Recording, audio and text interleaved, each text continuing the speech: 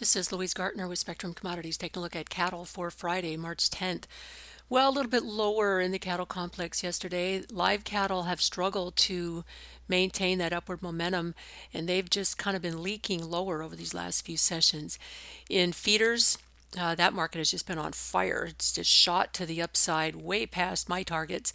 And yesterday put in a new contract high, but then closed lower. Not a big reversal down, not an outside day lower, but it was a reversal down.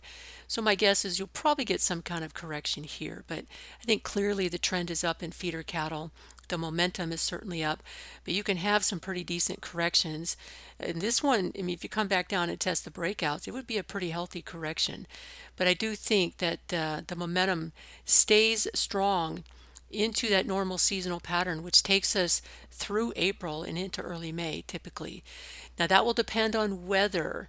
And if the rains do not come to the western plains, then I think that kind of keeps a lid on feeder cattle. That's critical cattle country. And if you're going to really extend this rally to the upside and maintain that strong bullish momentum, you got to have that part of the country participating. Otherwise, you just see another year of, I think in the broader picture, kind of a flat herd size. You know, you're rebuilding probably in the Midwest and in the North, but you're not in the South. In fact, you'll probably see more herd liquidation in the South and even in the Central Plains. So that's kind of where we're at. I think with the kind of rally that we've had, this certainly accomplishes a lot of the upside targets early, but I do think there's still potential after we get a correction that will at least come back up and retest these highs. For live cattle, it's been more of a struggle there. You know, you headed into the key part of your year where the grilling season usually fires up a lot of demand for beef. I think the packers have been stockpiling, expecting that with lower numbers available to the slaughter plants and lighter weights, it just would really put them in a corner. So we've seen slaughter rates be fairly steady, but the box beef movement has slowed down. And I think that's what's happening there. Now, yesterday the cash trade was, well, on Wednesday we got rolling on the cash trade about $1 higher on the Fed trade around 166. It looks like the average is coming in right around 165 now, which be unchanged from last week. Dress trade is also unchanged at 263. And that would explain why the live cattle market has kind of stalled out. The cash market's been pretty flat so far this week. Box beef values have pulled back a bit. They were both lower yesterday. Choice was down 18 cents at 285. Select was down 207 at 276. So the spread bumped up $1.89. We're sitting at 855, which is still pretty tight. We've had that spread just buckle here over the last couple days, and now that's kind of bouncing up a little bit. Movement still on the light side at 87. So we had a big day movement at 165 loads on Wednesday, which is the most we'd seen in months. And now we're back down to these disappointing numbers at 87 for a Thursday.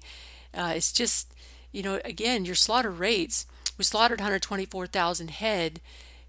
Normally that would at least get you in the hundreds as far as box beef movement. Granted, weights have come down a little bit, but not that much.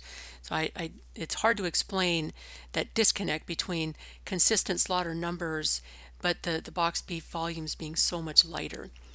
So far this week we slaughtered 502,000 head. It's 1,000 more than a week ago, and it's up about 8,000 over where we were a year ago. The feeder cattle index is up 39 cents. We're sitting at 188.72. Another disappointing feature yesterday, of course, was the export sales number at only 5,600 tons. That's the lowest we've seen all year since the first year of January, which, you're coming out of the holidays there. You can't really make that comparison. So it's pretty disappointing to see that light of a number. So my guess is that near term, both lives and feeders probably will pull back a little bit here. Lives a little bit more, feeders get a correction here, but I do think we're not quite done on the upside yet. Live cattle, you could make the argument seasonally that you're putting in a high, but I think with the kind of bull market that we've been in and the longer term momentum, I still think there's a chance that you take one more shot at the highs in live cattle. For feeders, a lot depends on weather and grazing conditions in that key western half of the southern and central plains.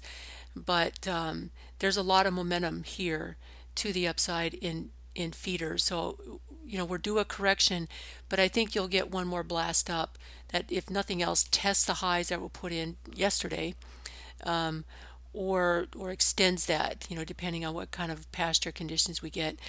It's sort of getting kind of late in Texas. You're well into the grazing season, and they just have not gotten any rain really to speak of in the western half of Texas.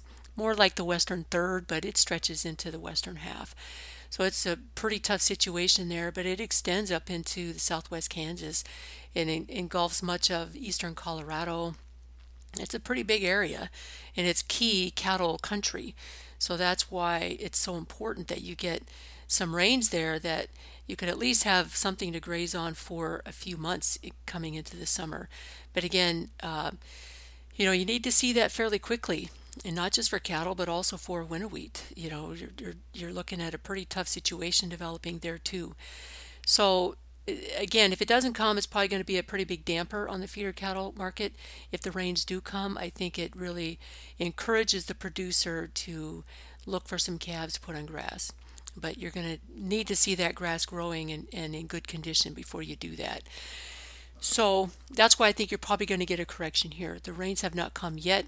They're in the longer range forecast for some of the models, and others are not quite there. So we'll just have to wait and see how this evolves over the next couple weeks. If you have any questions, feel free to call at 1-800-888-9843. This has been Louise Gartner with Spectrum Commodities.